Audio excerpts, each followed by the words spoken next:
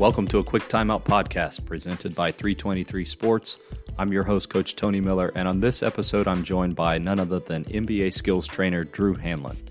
Many of you are familiar with Drew and his Pure Sweat basketball team. He and I talked about the most important traits for a skills trainer, organizing a workout session, and essential skills for effective workouts.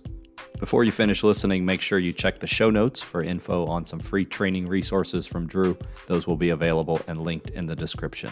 As always, thanks to 323 Sports for sponsoring the podcast. Team uniforms, coaching gear, sports equipment. No matter your need, 323 Sports can help you out. Visit 323sports.com to find out more. Now here's my conversation with Drew Hanlen. It's great to have Pure Sweat skills trainer Drew Hanlen on the show. Drew, thanks so much for working with me to make this happen. Yeah, no doubt. I'm glad we were persistent and finally got it done. Just to tip things off, what would you say are the two most important characteristics of a basketball skills trainer? You know, to be honest with you, I think the first one is caring. And, I say this a lot, and it's funny, but, I think that if you have good intent, you care a lot about your player, you're going to put in the work, and you're going to try to find solutions for every problem that they have. And, that's the first one. Really being able to do everything that you possibly can to try to get the results for your player. And the second one is knowledge. Obviously the caring part, I actually put first because I really do think that, there are some trainers that maybe do even lack some of the knowledge that maybe is important, but they really instill confidence in their players, and that's, more than half the battle. But then the second part is knowledge, just because, you need to be able to teach them the right things, and you need to have solutions for every problem that they're going to see out there on the court. And I think that, it's really easy for people to maybe jump on YouTube or Instagram or, all the many resources that are available online and just kind of copy and paste what they see. But the really good skills coaches have the ability to teach the details and what I call the micro skills, kind of the skills within the skills that make or break players in the long run. I want to talk a little bit about how you plan workouts. And so having a knowledge not just of those skills, but also about your players. How do you go about planning an individual workout for a guy? For me, it actually starts before we ever get in the gym. Normally what we'll do is after a given season, we'll sit down and we'll go over film, we'll go over analytics, and then we'll also talk to the people that are in the circle. So that means the head coach, the player development guy that works with them throughout the season, in conjunction with me, maybe their front office, maybe their agent. We're talking to anybody that has real influence over their game. Then all together we kind of come up with 1 to 3 things that we're going to focus on during an off season. And those 1 to 3 things we're able to lock in on and really get better at.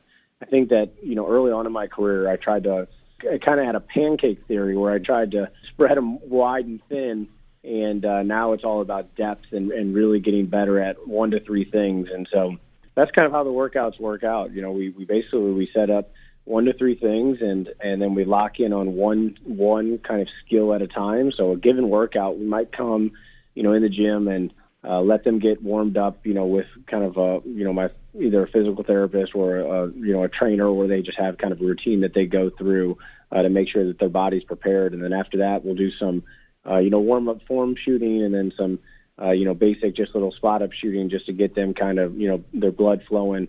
And then after that, we lock in on whatever we're trying to accomplish, and then we finish up with game shots and get them out of there. But we'll never have more than 1 or 2 focuses in a workout so that we can really go in depth.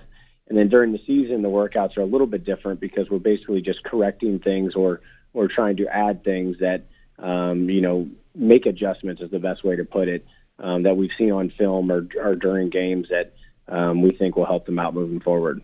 One of the things that I've observed from the guys that you work with specifically is not the fact that they're skilled in minute details of footwork or being able to shoot, but it seems like they're really high IQ players. For somebody that's listening, I guess the thing that I'm asking is, for a skills trainer, they think probably it's just being able to teach them individual moves. I'm guessing that you would say it's a whole lot more than that. Yeah, like I said, I think that, in youth players, I think it's great if they can just, do the moves or do the reads or whatever. But the truth is that that's just very surface level teaching. And so, I think really being able to teach the how, the why, and just all the little details that go into, really making sure that they get the game results instead of just the workout results. You see a lot of players, especially, that are really good in workouts, and then when they go to the game, they're not fully prepared. And so I think that there's two big reasons. Number one is we talk through all the different details and we simplify the details. And so, the first thing, in the process is basically just making sure that they understand the information and they can teach it back to me. Because if they can't teach it back to me, then that means they don't know it thoroughly enough to actually do it in the games. And the second thing that we do is we use kind of a systematic approach where first thing we do is we go through it on film. The second thing we do is we walk through it. Third thing that we'll do is do it piece by piece. Fourth thing we do it is we finally do it as a whole. Fifth thing we do is we do it with a guided defender. Sixth thing we do is we do it, with kind of they have an advantage against a live defender. Seventh thing we'll do is actually go one-on-one, in a real situation against somebody else that they're going to compete against. Then we build it up to 3-on-3. Then we build it up to 5-on-5. And that's why it eventually translates into games. And I think that most people just skip all those steps and they just go, one on air or one on a cone. And then in the game, when they're pressured or they're going against length or there's physicality or the defense, makes an adjustment and throws kind of a new scheme at them, and they're underprepared and ultimately they're not ready for that situation. Some of the video clips that I've seen, it seems like you're having a conversation with your player a lot during the actual workouts, where it would seem for some that when a workout session starts, it's drilled and the next drill, then the next drill, then the next drill. And so the thing that I want to ask you about is interjecting during workouts, because I myself find it personally challenging to know how frequently to stop so that I'm actually communicating the hows and the whys, but not interjecting too often so that I'm basically keeping them from getting the reps that they need. So do you have any suggestions for maybe how much to talk to a guy or when to talk to your players during those actual workouts? I would say the first thing is it depends on the player and kind of their learning style. Some players learn visually where you have to show them and, they have to really be able to see it visually to understand it and grasp it. Some players learn by, really thinking through it almost mentally, where they would like to really kind of conceptually get it in their head before they do it. Some players learn from trial and error. And so you just got to understand how your players learn. Then it's just about being efficient, so get them there as fast as you can. But the truth is, I always boil things down to 3. So I'll never give a guy more than 3 things to focus on in any given situation. And what it does is it simplifies them, and it also allows me to hold them accountable for those 3. But then constantly I'm just saying little things, adding depth throughout the entire drill. But those 3 things are the only 3 things that I can ever, get mad at them for or hold them accountable for. So, for instance, I think let's use shooting, because shooting's, probably the most important skill in basketball. Most trainers and most coaches, they bombard their players with everything that they know about shooting. Okay, you got to get your shooting hand in the middle of the ball. You got to have your balance hand on the side of the ball. You've got to make sure you have good rhythm. You get your hips underneath. You get your balance base. You get, blah, blah, blah, blah, blah, and keep going. Elbow high, straight follow through, point your finger at the rim, fully snap it, blah, blah, blah. So if you say all these things, the problem is the player might hear everything, but they haven't grasped everything. And so if you just say, hey, listen, I need you to maintain balance throughout your shot. Now, that could compact a couple things. That could mean, hey, listen, I need you to have your feet wide on the landing and on the start. I need to make sure your hips are even, your shoulders are even throughout your shot. But if you just say, hey, listen, I need you to maintain balance, that's number 1. Number 2 is I need you to have a straight high follow-through. That's number 2. And number 3, you can throw in whatever your teaching point is. But then you can hold them accountable for those things. And so if they drop their follow-through, you can say, stop, hey, listen, what's number 2? Number 2 is straight high follow-through. I need to see it every single time. If their feet come together, they twist and turn in the air during their shot, you can say, yo, what's number 1? You've got to maintain balance throughout your shot. But I think the problem is a lot of times when you teach, right after you teach, you should be able to ask the player, what are the 3 main teaching points, or what are the 2 main teaching points? And they should be able to spit back, to you in the same order that you do, in order of importance. And it requires, the skills coach or the coach to really systematically teach something. But if you do your work beforehand and you understand this is the most important thing for them to accomplish this is the second most important thing, this is the third most important thing, then you've really boiled it down to 3 things for the player to remember, and you can hold them accountable for those things. And then everything else that you throw in, all the little details that go into the move outside of those 3 things are just added bonus if they get it down. And that's the strategy I use, just based on kind of the principles of how people learn. But it's the reason why cell phone numbers aren't all spaced out. You know what I mean? Every time you notice that you have your area code, then you have, another 3 numbers, and then you have another 4 numbers. It's because we learn in threes. And so if you can, I would use that theory in basketball training as well. How frequently do you incorporate the video? Are you watching during a workout to re-emphasize those things, or is it after? Is it video of them in games? Is it video of them in workouts? What type of video do you use, and how frequently do you use that? I would say during the season we use a ton of video because we're trying to make adjustments and trying to get them to see what they're doing and what they need to be able to do. During the off season, we do a big film edit at the beginning of the summer, really dive deep into what they did last season, really dive deep into what we're trying to add to their game over the summer. And then during workouts, usually it just is when we need it. And so what I mean by that is, if we show up on a given day, we're just going to get into the workout. But if they're struggling with something, then I'll immediately go to the film and help them out. Or if there's something like, maybe they're doing something during the workout that, they're not getting fully, and I need them to see what I see them doing, then, I have a full-time videographer, Sam Lamone, that videos all of our workouts. So what we'll do is we'll run over the computer, have Sam pop up the film, and then be able to show them what I see, especially at the NBA level. But I think it's important that players figure it out on their own almost. The best skills coaches that I've been able to watch, and best coaches that I've been able to watch, they all have, the ability to let players arrive at the answer themselves. If you get that aha moment, it just sticks with the player longer. And so a lot of times if, say, their elbow is too far out on their shot or too far in on their shot, instead of me just saying, hey, elbow, get your elbow out or get your elbow in, what I'll do is I'll just film it or have Sam film it. We'll go over to the computer and I'll say, hey, look at your shot. Let me see what you see. And most of the time when they see their elbow flying out or when they see their elbow way in blocking their vision, they'll immediately say, ooh, what am I doing? I need to get my elbow out or I need to get my elbow in. And then now there's just it's a more of an impactful moment because they've found out for themselves what they need to do. So guide them to the answers instead of necessarily giving them the answers, I think, is a big key in learning and having things stick as well. We talk a lot in basketball about what happens at the NBA level slowly trickles down to the grassroots levels. And you're watching a lot of basketball and working with these guys 12 months out of the year.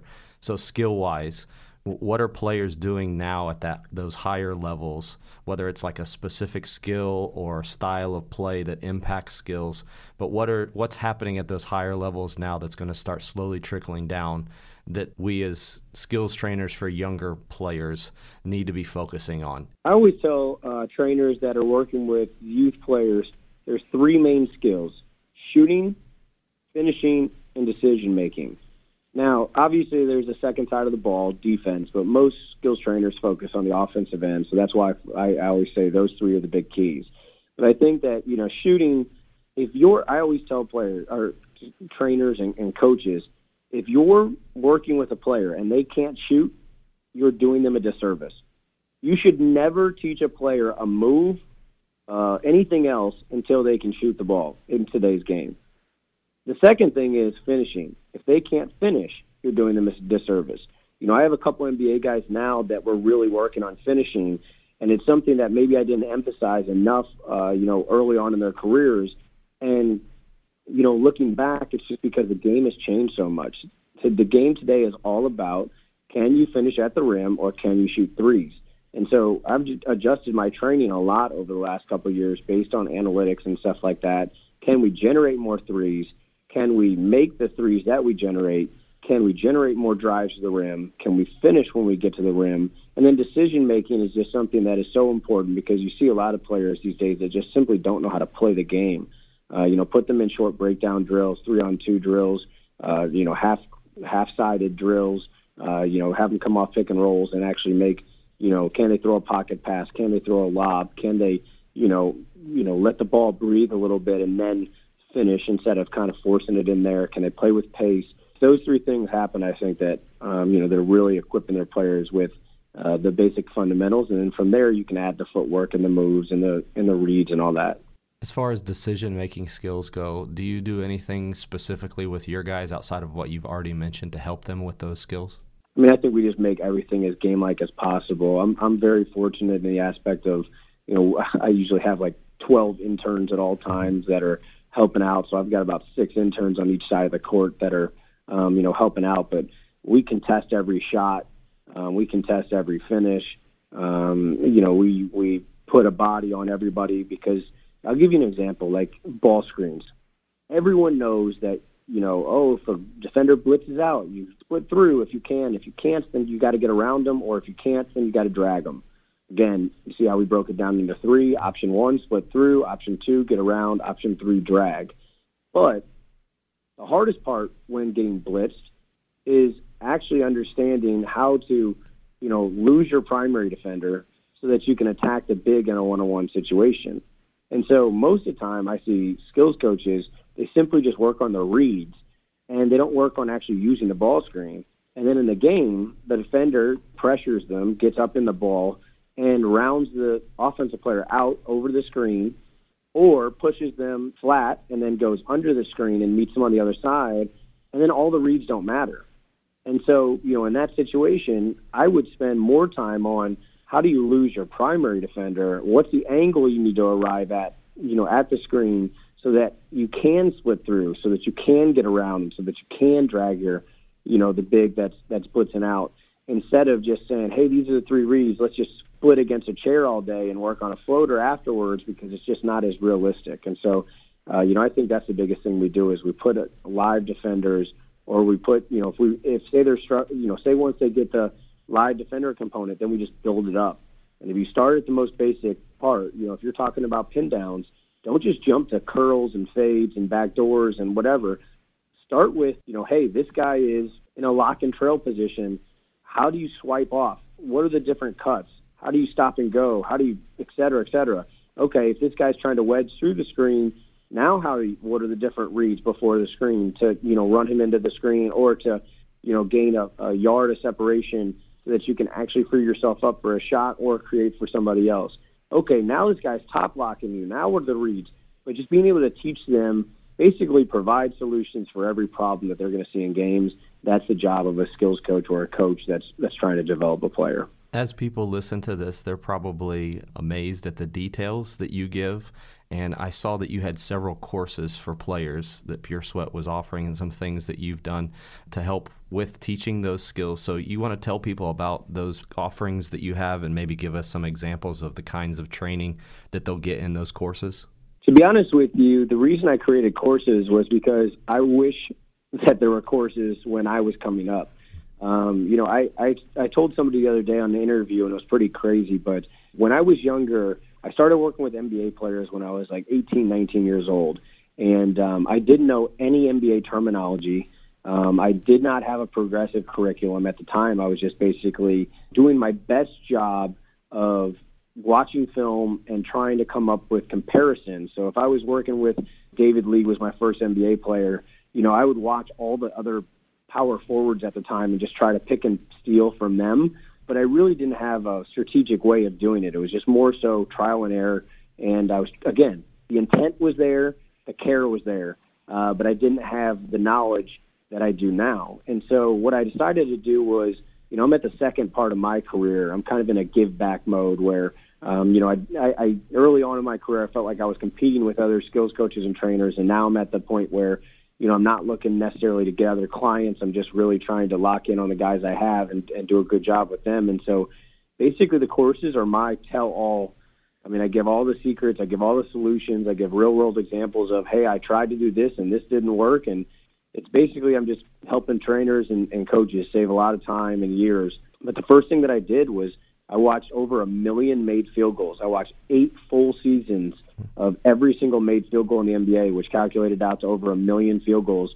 And I basically organized everything that I learned, all the video clips, all the teaching clips, et cetera, and I boiled it down into these courses. And so we've released 3 of them so far. We're releasing the mid-post and low-post course this month, and we plan on releasing 2 courses every month throughout 2020 just to be able to help coaches arrive at the answers and solutions that their players need, just because I'm tired of seeing trainers and coaches gravitate towards, the easy out, which is, throw a few cones down, use a few training gimmicks. And, while their players may get better, they're not getting as good as they could have if they chose depth over props.